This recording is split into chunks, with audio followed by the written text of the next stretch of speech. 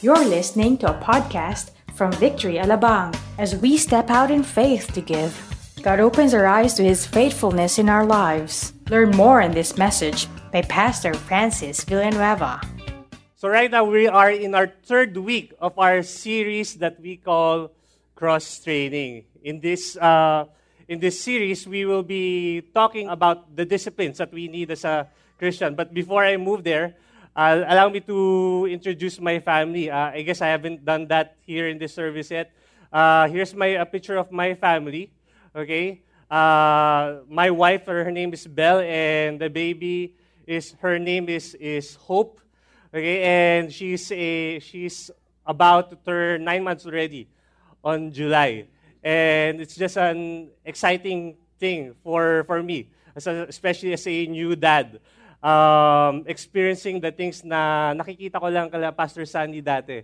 Okay, now it's my turn to experience these things and how to raise up kids. I love them so much. Kumbaga, here in Victory, we won't sacrifice our families in the altar of ministry. And I just want to give this time to let you know them and to honor them, miski wala sila dito, because they're preparing for something later. Okay, pag-uwi ko, we're going to go somewhere. So that's my family, Belle, Hope. And going back to our series, the series objective here right now is this. At the end of the series, our church members will embrace and do spiritual disciplines as they understand the benefits of training for godly living. When I see the word discipline, it's something hindi ganun ka okay, di ba? When we talk about discipline, one thing that comes to my mind is going to the gym. Okay? When people go to the gym, when I go to the gym, yes, alam ko wala akong mapapakita na pupunta ako sa gym. Okay? Hindi ako ganun ka-consistent, but every time I go to the gym, one of the things that I don't like to do, okay, is working out on my legs. Gusto ko yung arms lang. Pinipili ko lang. Okay? Especially if wala na akong oras. Kasi I go to the gym here in the morning, tapos sabi ko, oh no, magte-10 na, I have to make this fast, I'll just do this thing. Okay? And sometimes pagdating sa gym, we pick and choose kung ano lang gusto natin. Yung arms lang, kasi yung arms yung nakikita. Yung legs lang, pero pag yung legs lang, baka hindi na pantay yung katawan, di ba? So, we have to realize that when we talk about spiritual disciplines, well, we don't have a thing to say. Pagdating na, pwede natin sabihin na, gusto ko lang yung prayer. Or, Lord, gusto ko lang yung Bible. But when it comes to giving, ayoko yan. When it comes to our spiritual disciplines, everything else we have to do. And right now, we're going to talk about giving. And when we talk about giving, it's going to be like a heart check. Okay? Because giving is an issue of the heart.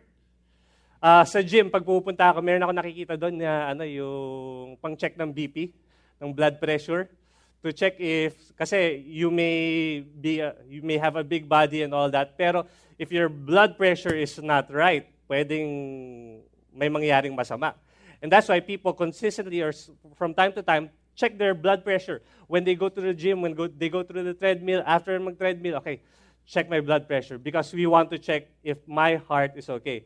And right now, at this topic that we're going to talk about giving, we are going to check our hearts because one of the enemies of giving is really greed. And greed is a heart issue. Meron nga nagsabi that greed disguises itself from its victim. In other words, for example, when people comes to us, the pastors, for counseling, most of the time they would say yung mga kasalanan na blatant. It's either lying. Diba? Pag ikaw nag-lie, alam mong nag-lie ka. If you did something immoral, alam mo yung ginawa mo yung immorality na yun. But when it comes to greed, you can never really say, naging greedy ako. Diba? Why? Because greed disguises itself from its victims. But right now, as we're going to talk about money and giving, we're not going to talk about the benefits. What will you get when you give, when you become generous? We already We already talked about that a few months ago. Okay, and every November we talk about our finances, about money. But at this very moment, when we talk about giving, we want to know, why do we have to give? What is our motivation when it comes to giving? Because I believe when we understand the why, we will just be able to do so in giving. We have to understand why it is we have to give. So right now, as we start to read God's Word and we start to dwell and understand Him in this message, can I request everyone to stand up and open their Bibles to Psalm 37, verse 21 to 26. Okay? So let's read in Psalm 37, verse 21 to 26. Basahin natin sabay-sabay. 1, 2, 3. The wicked borrows, but does not pay back, but the righteous is generous and gives. For those blessed by the Lord shall inherit the land, but those cursed by Him shall be cut off. The steps of a man are established by the Lord when he delights in his ways. Though he fall, he shall not be cast headlong, for the Lord upholds his hand. I have been young, and now I'm old, yet I have not seen the righteous forsaken, or his children begging for bread. He is ever lending generously, and his children become a blessing. Dear Heavenly Father, we just want to thank you, Lord God, for your word that is true, your word that gives us life. And Lord God, even right now, Lord God, as we hear the preaching of your word, may I not just speak as a speaker, Lord God, may I not just speak through their ears, Lord God, but more importantly, Holy Spirit, speak through our hearts as well, Lord God, as we talk about giving. Lord, we thank you at this moment. In your mighty name we pray. Amen. You can all take your seats. Psalm 37, let me give you a background. Psalm 37 was written by David. Okay? And if there's a very, very brief background, is this, that David is talking about the condition of the destiny of the wicked people to righteous people, and he was differentiating them both. Okay, merong comparison. Siguro this would be a better explanation through this chart, okay, or through this graph. Kasi sabi ni David, the wicked is saying that gusto namin prosper ngayon. We want to be prosperous right now. And the righteous, makikita natin dito in Psalm 37, what we see is that they have to delight in God, or they are to delight in God, or they enjoy themselves delighting in God. And what will happen in the future for the wicked is this, that there will be destruction for the wicked, and on the righteous, they will be with God for eternity. David was encouraging the people here. Why? Because, nakikita niyo ba yun? That there are times in our lives that, wait, Lord, Christian ako, umattend ako church, ganyan, umattend ako ng victory group, pero bakit ganun yung kapitbahay ko? Yung hindi umattend ng church, yung laging nagmumura, yung ganito, laging nakipag-away sa asawa niya, ganyan. Bakit ganun? Siya yung nagpa-prosper. Lord, bakit ganun? Bakit yung boss ko, yung hindi naman siya mabait, lagi niya kami binibigyan ng trabaho na hindi naman dapat, lagi na lang pinapakuha niya akong kape, ganyan, hindi naman talaga yung trabaho ko. But why is that, Lord? Why are they having all the nice gadgets, all the nice cars, all the nice clothes? Akong nandito, I go to church, but why am I like that? Na parang feel ko, hindi ako nababless. And you know what? This was David's words of encouragement to people like those. That when we compare ourselves, nire-remind ni David, okay, yes, you compare yourselves, pero when you compare yourselves, look at it in what how God sees you. Okay? Someone said that when you desire for the Lord, you will eventually desire for right things. Diba? And when we talk about desire, pero yung nga, parang, Lord, paano nga yun? Diba? How can I desire for the right things? How can I be a person who would want to give? Okay, I know giving is right. I hope that all of us knows that, or we are in agreement that being generous, giving to other people is the right thing to do. Right? Do you agree with me? Being generous is the right thing to do. Pero yung question nga dito, it's very, very hard. Especially if there's circumstances na dumadaan sa buhay natin. Especially kapag pasukan, dumadating na, di ba? Especially kung kailangan mo paayos yung aircon mo kasi nung summer, di ba, nasira, marami kang babayaran. How can I do that? That's the reason why we are talking about discipline. So when it comes to giving, we have to understand the progression in the discipline of giving. So first is, we have to understand the status. Okay? Ano ba yung status natin? In verse 21, the Bible says, the wicked borrows but does not pay back. Right now, how many of you are glad? I believe na yung mga nanghihiram dito are, nagbabayad rin tayo, di ba? Kapag nanghiram tayo, nagbabayad tayo. Bakit? Ano sabi sa Bible, kung hindi tayo nagbayad, wicked, okay? So, thank God that everyone here that umaten dito sa church natin, okay, nagbabayad. Kumbaga, hindi na kailangan i-remind. Pag alam natin may utang, babayaran ko. Hindi yung parang, ay, may utang ako. Lord, kalimutan, sana bigyan mo siya ng kalimot para ma-bless niya na lang ako. Hindi ganun, di ba? Tayo nagtitake ng initiative. Why? Because we don't want to be called wicked. Pero sabi dito, but the righteous is generous and gives. So ano ba yung question dito is, sino ba yung righteous? What is righteousness? First is we have to understand that righteousness is someone who delights in God. Okay? Someone who delights in Him. Someone who enjoys the presence of God. Someone who enjoys to talk to Him through prayer and read His Word. Okay? Through the Bible. That is someone who is righteous. Someone who is secure. Also, on the other hand, when you call yourself righteous, the Bible says that you are in right standing with God. Nasa tama kang posisyon. Your status is you are righteous before God. Righteousness is not something that we do. Kasi sometimes we think that, especially in our culture, that for us to be righteous, kailangan gawin ko itong magagandang bagay na to. Kailangan pumunta ako ng simbahan, kailangan mag-Bible study ako, kailangan magbigay ako sa church or magbigay ako sa charity, then I will be called righteous. But you know what? The Bible says in Isaiah that all our righteous acts are like filthy rags. Okay? Bakit? Because at the end of the day, our righteousness is nothing compared to the standard of God.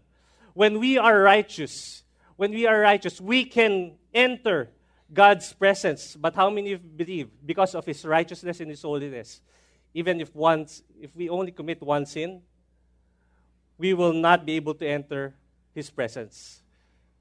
If we only have one sin, we are qualified to go to hell. Just one sin. And sin is not something na kung venial yan, white sin, black sin, rainbow sin. Hindi, di ba? Kumbaga, sin is sin. If you just lied, you're throwing yourself in hell. And with that, parang, kung ganun yun, Lord, how can I be right with God? Okay? But we have to understand righteousness is given to us. Righteousness is status given to us. We accept it. We get it. We're able to stand in righteousness with God, not because of what we do, because again, it's impossible. All our righteous acts are like filthy rags. But we are able to become righteous because someone took our wickedness and He gave us His righteousness. His name is Jesus. And when we accept Jesus, making Him as our Lord and Savior, we become righteous. We can enter the presence of God. We can worship Him. Yes, there will be times that you may fall from time to time. Pero, my status is not based on my failings or my fallings. Okay? My status is based on what Jesus did. Kasi kung yung status ko, based on my failings and my fallings, ano pa yung ginawa ni Jesus? Bakit ko pa siya in-accept? Kung mag-fail rin pala ako, hindi rin ako righteous, but our righteousness is given to us. Yes, you may fail. Yes, we may do some wrong stuff from time to time, but my righteousness is not based on what I do or what I did, but my righteousness is based on what Jesus did. Me accepting Him as my Lord and Savior. Kaya nga, if someone would ask you, sino righteous dito? If you know that you made Jesus Christ your Lord and Savior, you should be confident saying, I am righteous. Ang yabang mo naman. No. Because you know that it's not about what I did. Because if just what I did, wala talaga akong magagawa. But I am righteous because of what Jesus did for my life. And that is righteousness. That is being standing right with God. It's not a position or status merited to our name, talents, or good works, but it is a status given to us. We have made citizens of heaven. The Bible says that we have been adopted, or we are now called His sons. In other words, a righteous person then becomes a child of God. Okay? In John 1 verse 12a, it says, "But to all who did receive Him, who believe in His name, He gave the right to become children of God." When you become righteous, because you made Jesus Christ the Lord as your Lord and Savior, not because of the good works that you did. When you made Him as your Lord and Savior, God has given you the right to become His child. You are now called His son. Okay? Or sa mga babae, daughter. Okay? Actually, here's a thing for the ladies. So every time you read something and it says, God has called you His son, it applies to you. Okay? Kumbaga, wag na nyo na ma-feel ma-discriminate. Kami ng mga lalaki, sabi sa huli, we are bride of Christ, di ba? Parang paano yun? We are bride of Christ. So okay lang yun. Okay? So we have to understand, we have become children of God. Here's a picture of si Prince William. Si Prince William, anak ni Prince Charles. Okay? Yung asawa ni Lady Diane. And her wife, si Kate Middleton, my wife loves to always see Kate Middleton. She loves yung fashion niya and all that. Pero dito, si Prince Charles, he's born of royalty. Diba? And he doesn't have to, kumbaga, he is already a prince because he doesn't have to show it to other people na I'm a prince, ganyan. Pero he just acts it because he knows it. It's a status in his life. When people see him, they know that, this is Prince Charles. Diba? And you know what? You have been adopted into royalty. Prince Charles may have been born into royalty, but there's a good news. When Jesus died for us on the cross, we are adopted into royalty as well. Okay? We have been called children of God. We were from sinner, we become saints. From lost, we became found. Diba? From death, we were given life because of what Jesus did. That is our status. He did not die for us when you were nice. He did not die for you when you were doing good things. He did not die for you when you were going to church. He did not die for you when you were doing Bible study. The Bible says, while we were still sinners, while we were still wicked, Christ died for us. And because of that, what is the proper response? Knowing that our status before were wicked, were sinners, separated from God, but now He just got us because we believe in His Son, that we don't have to memorize the Bible cover to cover.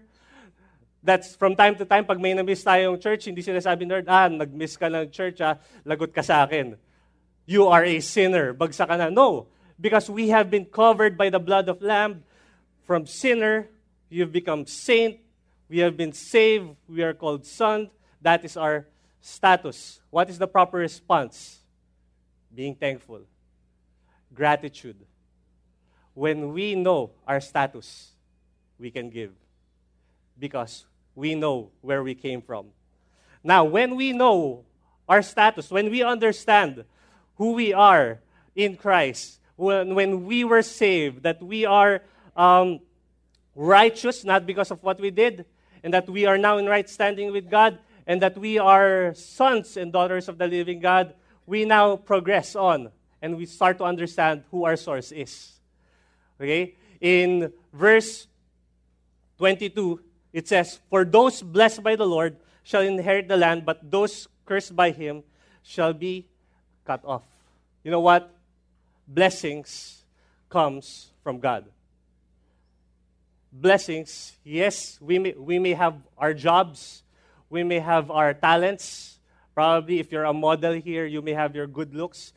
But let me tell you this, blessings comes from God. It doesn't come from your boss. It doesn't come from your talents or good looks. It doesn't come from your voice if you're a singer, okay? Or probably from your degree. If you graduated from a prestigious school, it doesn't come from there. Blessings comes from God. And let's understand, who is God? For us to understand this source, who is this God we worship that we are calling our source? We have to understand that this God is a loving Father. When we know that this God is a loving Father, we can approach Him. We can come before Him. Kasi alam natin, hindi niya tayo itatakwil. Alam natin, every time we would come Him because He loves us, He is ready to accept us, open His arms, and ask, how are you doing? Ano kailangan mo, anak? Or do you just want to be here with me? A loving Father. If a person doesn't know the Father, saan siya lalapit? If he knows that if a child says that, okay, I have a father, but I don't know him, or I think he doesn't love me, saan lalapit yung anak? He won't approach the father. He would go to the mother or some lady. Diba? But I pray that when we understand who our God is, that He is a loving Father, that we can approach Him boldly. Okay? That He is a person ready to open His arms for us. John MacArthur said, giving is not God's way of raising money. It's God's way of raising children. When you know that you are a child of God and that your God is a loving Father, you can give. Bakit? Because you know He will supply our needs again. Right? And next is, He's not just a loving Father. Mayroon kasi kung mapagmahal nga, pero wala naman. Di ba? But we have to understand that He's not just a loving Father, but He owns everything. Okay? He owns everything. I guess one of the things that really convinces me that God will provide our needs is this, that just look at Genesis. Just look at creation. God created the heavens and the earth. We had our honeymoon. We were blessed to go to, 5 years ago, we were blessed, with me and my wife, to go to El Nido, Palawan. And that was the first time that I saw very, very nice rock formations. Tapos yung sobrang ganda. And when I took a picture of it and showed it to some people, parang nagtataka sila na parang edited ba to? No, hindi yan edited. Hashtag no filter yan, no? Pag tingnan mo, that's the original picture that I took. And when I see that thing, Lord, if you are the God who created everything, the heavens and the earth, and all of these things, di ba? Just try to think kung paano mo ginawa yun, parang, wow, grabe, parang hindi ko maintindihan. But if you can do these things, I believe that you can provide for my needs as well. Amen? And also, if that doesn't convince me, just go back to the cross. Go back to your status na makasalanan ka. Dahil pupuntang impyerno. But because of His great love, He saved you. If God can save us from that, what more from our finances? Di ba? What more from our finance? Kaya nga, when we tithe, we have to remember where we came from. You know what? When we talk about tithing, here's the thing. When I was a new Christian, tithing was really one of the things that attracted me to Christianity. Or not really Christianity, but attracted me to people who are saying that they have a relationship with God. First time ko narinig yun about relationship with God. And every time that they would say that they give their tithe, ganyan, encourages us to give it. Wow, grabe itong mga taon to. Because my background is when I go to church, I just give my change. Di ba? But these guys, they give the tenth. Kung anong sweldo nila, yung 10% ng sweldo niya. And I realized, man, these guys are really serving a living God. And these guys are really in faith na their God is a provider. It attracted me to Christianity. And I realized that, wow, Lord, totoo ka pala. Totoo ka talaga.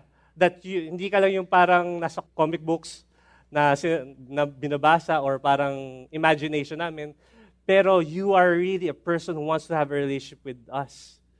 God owns everything. We have to realize that we are just stewards. Pinapamahala lang niya sa atin.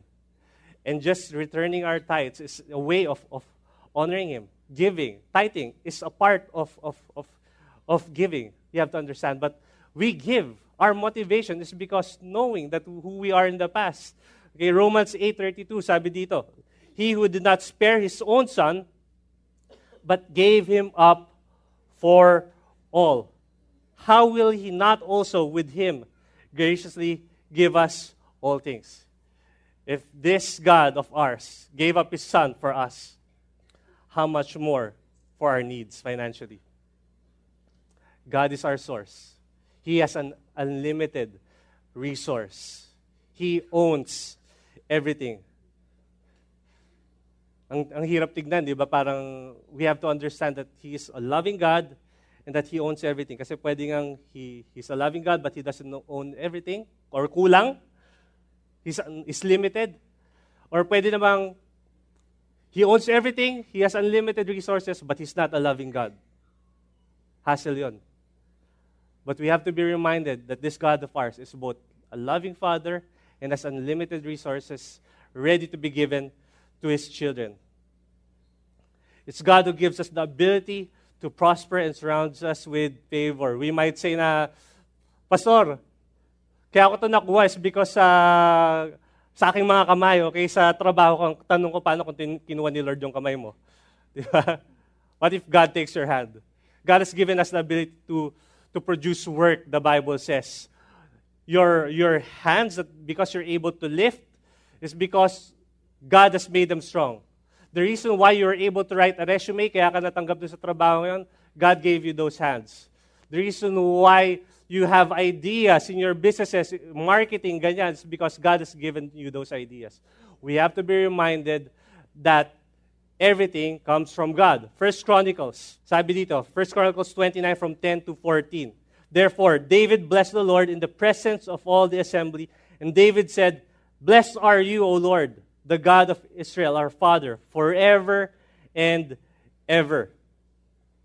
Yours, O Lord, is the greatness and the power and the glory and the victory and the majesty. For all that is in the heavens and in the earth is yours. Yours is the kingdom, O Lord, and you are exalted as head above all. Both riches and honor come from you. David was acknowledging everything comes from you. You rule over all. In your hands are power and might, and in your hand it is to make great and to give strength to all. And now we thank you, our God, and praise your glorious name. The reason why they return is because they want to thank God. They are giving praise to God. And last is, verse 14, they're saying, Who am I? Sino ba ako, Lord? Sino ba ako, Panginoon? And what is my people that we should be able to thus to offer willingly? For all things comes from you, and of your own have we given to you. All things comes from God. When we give, hindi sa atin yon. It really comes from God. Di ba, kapag alam mo kung saan galing yung pera mo, pag alam mo galing yung pera sa'yo, it's hard to give. Pero kung alam mo na hindi sa'yo galing yung resource mo, it's easy to give it away. Example na lang siguro, pag Christmas, pag nakatanggap ka ng sangkatutak na mug, di ba? Ang ginagawa nyo, nire-recycle. It's easy to give. Sige, binigay lang sa akin to, bibigay ko rin. Di ba? It's easy to give something that doesn't come from us. And when we understand that our money doesn't come from us, it will be easy to give. Why? Because again, we know that our God is a loving Father and He owns everything.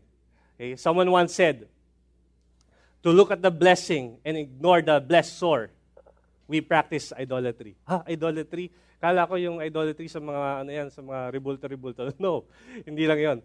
Idolatry is an attitude of the heart. If you look at the blessing and ignore the source, the blessor, we practice idolatry. Okay? And the last is this. The progression discipline of giving is stability and security. When we start to know our status, that we have been saved by grace through faith in Jesus Christ, that we were once sinners, destined for hell, but we were saved, and now we are called righteous and sons and children of God. Okay? And now we understand, because of that, natanggal na yung blinder sa mata natin, na because of sin, parang hindi natin alam kung sino yung source. But when it was taken, because we are now righteous, we know the source, who is God. That our God is a loving Father. And not only that, it's not just a loving Father, but He owns everything. That He can give anything that we ever ask or imagine from Him. When we understand that, then there will be stability and security. This is a promise from God. Continuing with the verse 23 and 24, the steps of a man are established by the Lord when he delights in His ways. The steps of a man are established by the Lord. One of the things na, when I graduated from college, I really wanted to go full-time ministry. Because when I got saved, we started the youth ministry. When Victory Alabang started, I was one of the people who helped out, or I had the desire to start the youth ministry during that time because I was invited in another Victory Church. Nakita ko yung mga youth, parang nag-worship. Gusto ko makita to sa Alabang. It was new. The church was new then, and I wanted to have that. So it was my desire to go full-time. But when I was about to graduate college after a few years, something struck me. I was saying to God, Lord, full-time ba talaga? You know my heart that I really want to go full-time in the ministry. But then again, no matter how noble this task is that I have, that I want to go full-time, but if your presence not going with me, if my steps are not in the path that you want me to go, di ba? And you're not there with me, parang hindi ata okay yun. Kasi I might be walking in my desires, in the steps that I want to, pero kung wala ka, eventually it will fail. But if I walk in the path that you have given me, and I don't really like it, but I know you're with me, I will be secure. Why? At the end of the day, I know, even though I don't like it at the start, or parang mahirap tignan, I know that one day you'll make me understand it. One day, I will start to have the desire on it. I will have the desire in it, and I will be established in your word. I will be established in your will. When we are established by the Lord, we will never be shaken. We will be shaken, but we will be established. Diba? Why? Because promise naman yun eh. Diba? That we'll have troubles, persecutions. Actually, in this verse, it says, in verse 24, though he fail, or though he fall, though he, from time to time, stumble. So let me promise you this. There will come a time that you will fall. Because there will come a time that you will stumble. But the promise is this. Yes, you will fall and stumble. Sabi to, he shall not be cast headlong. Ibig sabihin, you may fall, pero you will not hit rock bottom. You will fall, pero, Panginoon, sasaluhin ka. Okay? It's like a picture of a trapeze. Probably you see this in some mga circus, ganyan. Diba? If you see a trapeze, diba, parang merong mga sumasalo and all that. But at the end of the day, kapag hindi nasalo, ano mangyari? Mahulog sila. Kawawa, patay. Okay? But we have to realize that our lives is like that when it comes to our faith and our stability with God. Sometimes our life is like that, and sometimes we fall. And sometimes when we fall because of our situation, or we feel that we're falling, not because we did anything, but sometimes we just feel that we're falling. Lord, I'm not prospering. Lord, I'm not, my transactions are not going right. Sometimes we feel falling. Hindi tayo nasalo. But then, as you fall, you realize that there's a safety net. You realize that God's ready there to catch us. Diba? When you become a Christian, it's not a bed of roses. I've been a Christian for 15 years already. Pastor Sunny, mas matagal. But in my 15 years compared to him, I already experienced a lot of stumblings, failings, hardships. But I realized that every time I fall, his hand is always there, ready to catch me, ready to catch you. And I pray that you will be reminded about that you will not fear. Kasi the reason why we don't give is because we're afraid. We're afraid na mawawalan ako. We're afraid na wala akong makukuha. We're afraid. But when we have a relationship with God and start to trust God, that fear will eventually be diminished. Because instead of fear, it will be replaced by our trust in God. Sabi nga sa psalmist says, even though I walk through the valley of shadow of death, I will fear no evil because you are with me. We are established in what Jesus did for us. We experience God's faithfulness in the midst of trials. And when that happens, ito pa yung sunod, that no matter what come our way, we know that we're established. Verse 25, sabi dito, ganda neto. I have been young, and now I'm old. Yet, I have never seen the righteous forsaken or his children begging for bread. You know what? This is a promise that God wants to give each and every one of you. Okay? If you feel you're old already, don't worry. God still wants you to see, okay, this thing. When I became a Christian when I was 18 years old. Right now, I'm already 36. Mukha lang 25, but I'm 36.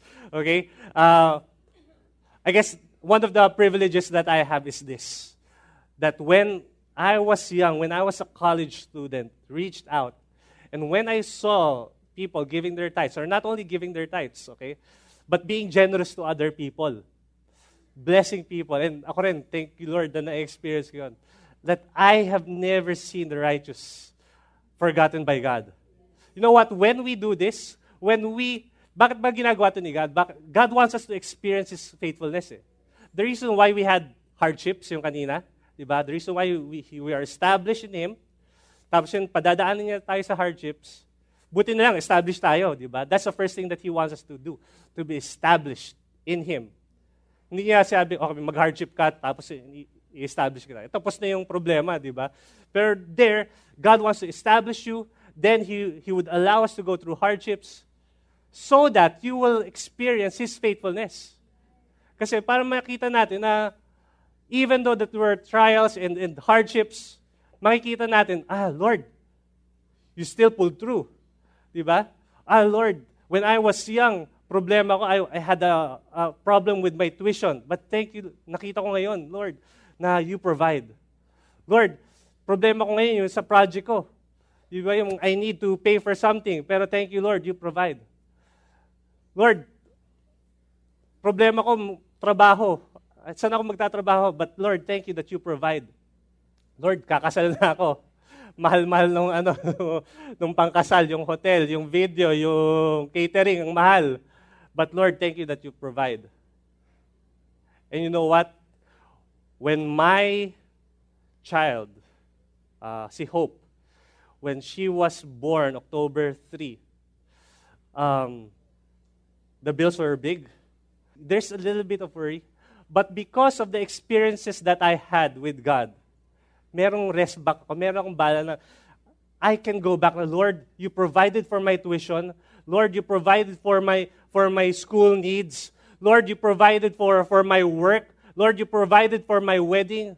What more in the bills that I have to pay when kapag yung lalabas na si Hope Clay, I know that you will provide. And the reason that I was able to have faith in that is because of the experiences that I have with God.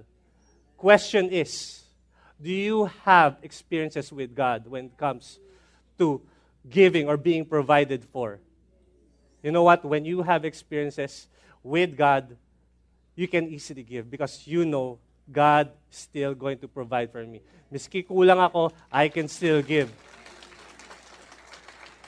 Kaya when you go through hardships, don't reject it. Embrace it. Because you know God is with you. Embrace it. Walk with God through hardships. Mahirap kung wala si God. But because you know your status, that you have been saved by faith, that Jesus Christ is with you, you can walk through it. Yes, sometimes mahirap, pero buti lang si God nandun para akayin ka. Di ba? Jesus there beside you. That is for us. That we would see that the righteous is not forsaken for us. But you know what? Another promise is this, that his children are not begging for bread. This is a covenant promise. That when we do these things, you know what? Let me promise you this. When children see this, in the future, they would realize, yung God na sinasabi sa akin ng dad ko, totoo. Because even though we were in the midst of problems and shakings in our life, he held on to God. Even though that nagbibigay pa rin siya, he was still generous. He had faith that God would provide. And true enough, God provided. When our children, or hindi lang children natin, the next generation, yung mga pamangkin natin or pamangkin nyo, okay, when people see that, we become an example. At the end of the day, it brings glory to God. People will worship God. They will see it in our lives, that our faithfulness is our act of worship towards God. Sometimes pag titingnan natin, di ba, Lord, probably you're here na hindi mo pa na-experience yun about these things. You know what? When you give your life to Jesus and you're saying, you see it to the other people na, Lord, bakit siya may iPad? Ganon. Di ba? Or bakit siya, Lord, meron siyang kotse, bakit siya may ganyan, may ganito? You can declare, Lord, go back to your status. Anak mo rin ako. Let me be a blessing. Let me be a blessing, Lord God. Let me be a blessing to people.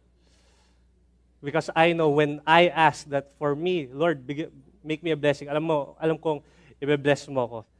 And last verse is 26, He is ever lending generously and His children become a blessing. Gusto natin yung first part. I have been young and now I'm old, yet I have not seen the righteous forsaken. Gusto natin yan. But remember, the reason why God is doing that is this, so that we can be generous. Hindi lang yung nag-stop sa verse 25, mga kapatid. We continue to 26. That we can be generous so that we and our children will be a blessing. When we understand the progression, that our status, we were wicked, but now we are righteous, and now our source is our God. We have the confidence, stability, and the security that comes from our loving Father and our status. Now we can give. So my main point for today is this. The discipline of giving is a result of a genuine relationship with God. When we know who our God is, we can give. When we know that our God is a loving Father, we can give. When we know that our God is a God who owns everything and supplies everything that we need, we can give. The discipline of giving starts with a relationship with God. And yes, it's hard. Kaya nga discipline. But at the end of the day, every discipline, when you start to enjoy it, when you start to see the results, it's going to be a delight. When you see it becomes a delight, the more you will give, because you have understand that God's faithfulness is true, that He will give to His children generously. Okay? Last thing probably, before I go to this verse, one of the worst things that happened in my life was during the time that my wife gave birth to our daughter. Not that exact time, okay? But when she gave birth, we were admitted to the hospital for 1 week because there was probably an infection. Pero yung infection naman, wala naman talaga. So we were there for 1 week. We were so happy that we have our first baby that we were praying for. But then this is what happened. When we started to go home, we decided before we go home the last day, sabi ko, uwi muna tayo sa bahay. Ayusin muna natin yung gamit or soli natin yung ibang gamit. When we got to our home, I realized that our house has been robbed. Imagine that time that you were supposed to be happy because you have this cute little baby. You know that it's a gift from God. Tapos yun, yung mga gamit mo nawawala. Mga lumang cellphone, some of the gadgets, ganyan. Man, that was the worst feeling yung worst feeling na sa isip ko na dapat hindi nangyari sa akin to. Parang sa palabas lang to. Yung ganon, parang I'm part of the statistics na nanakawan. Parang what did I do wrong? Ganon. But after all the things that we called yung mga barangay and all that, and pupunta kami sa barangay para, tumawag yung mga police, saying we're going to go to the barangay para magpa-blatter. Going there, we were praying and we were just declaring. Kasi mahirap masakit talaga. We were praying, Lord, you are our joy. Lord, everything comes from you. Kung ano man nawala, you're the one who's going to provide for it. I'm saying you this is because when I was praying that prayer, I didn't feel it. I didn't feel it kasi masakit talaga, mahirap. But I was declaring it. I was declaring His promises. You know what? When it comes to giving, sometimes it's not going to be easy. Sometimes you may not feel it. But when you declare it, that God is a God who richly provides, that, Lord, I'm returning to you what is yours. Lord, I give because this is my act of worship towards you. When you do it over and over again, let me tell you this, that those feelings will change. Because you will experience God's faithfulness. 2 Corinthians 9, 8-12, last. And God is able to make all grace abound to him. Can you say that? All. All grace abound to you. So that having all sufficiency in all things at all times, you may abound in every good work. As it is written, He has distributed freely. He has given to the poor. His righteousness endures forever. He who applies seed to the sower and bread for food will supply and multiply your seed for sowing and increase the harvest of your righteousness. In other words, yung seed na binibigay sa atin, wag natin lahat kainin. Okay? We have to share it to others as well. You'll be enriched in every way, to be generous in every way, which through us will produce thanksgiving to God. For the ministry of this service is not only supplying the needs of the saints, but it's also overflowing in many thanksgiving to God. Don't eat everything. Okay? Can you say that to the person beside you? Don't eat everything. Mamigay ka naman. I hope that we will pray this prayer. God, make me a blessing. Teka, pag sinabi mo make me a blessing, paano ako magkakaroon? Matalino si God, gets niyo yun. Pag binless ka niya, pag tinanong mo na, Lord, gawin mo akong blessing para magbigay sa tao, bibigyan ka niya muna. Di ba? God would get it. Ask God, Lord, make me a blessing. And here's one thing that I want to tell you guys. Probably one of the things that we can do. When we go out of this room, ask God, Lord, make me a blessing. Let me bless someone. And you don't have to bless us. Okay? Wag na kami. Okay? Baka sabihin niyo nagpaparinig kami. No. Bless it, give it to someone. Diba? Lord, make me a blessing to someone. Diba? And bless it to someone probably you don't know. You know what? When you bless someone you don't know or hindi talaga related sa'yo, my wife asked me this. She loves to bless her family. Wala nang problema doon. Pero sometimes kapag family, parang ina-expect mo eh. But if you bless someone that's not really related to you, you will see the joy in their face. You will see the, wow, thank you, Lord. You will see their rejoicing. And you know what? That's one of the rewards that you can get. That kind of, God, you use me. And thank you, Lord. Nabigay ko to, pero I know you're going to supply my needs. Amen? Amen. Why don't we all stand up right now? As we close. Dear Heavenly Father, we just want to say thank you, Lord God. Thank you for the preaching of your word. Thank you, Lord God, that you have made us, Lord God, your children. Lord, first of all, we repent, Lord God. We repent for forgetting that everything comes from you. We repent for forgetting who we are in you, that you have made us righteous, forgetting our statuses. Our status that we are righteous, our status that we are your children, our status that we have a relationship with you. And I pray, Lord God, that we will always be reminded of that status, Lord God. Since we have a relationship with you, Lord God, may we always give gratitude and worship you through our giving, Lord God. Not only through the tithes, not only through the 10%, Lord God, but being generous to other people as well, Lord God. And Lord, thank you, Lord God. We acknowledge that you are our provider. You are our source. You are our loving Father and our God who owns everything, who richly provides for us. And thank you, Lord God, as we hold on to these things. We claim your promise, Lord God, that we are going to be stable and secure, Lord God. That there may be shakings, Lord God. Tumaas man yung mga presyo, Lord God, ang bilihin, Lord God. But thank you, Lord God. We are secure in you, Lord God. We are established, Lord God. You are the one who's going to prosper us, Lord God. Lord, we thank you, Lord God, in this time, Lord God. May we practice this discipline of giving, Lord God, so that we may experience your blessings and your faithfulness towards our lives. In Jesus' name we pray. Amen. Amen. We hope you were inspired by that message. Listen to more podcasts from our website at www.victoryalabang.org and in Victory Alabang app. Thank you and stay connected.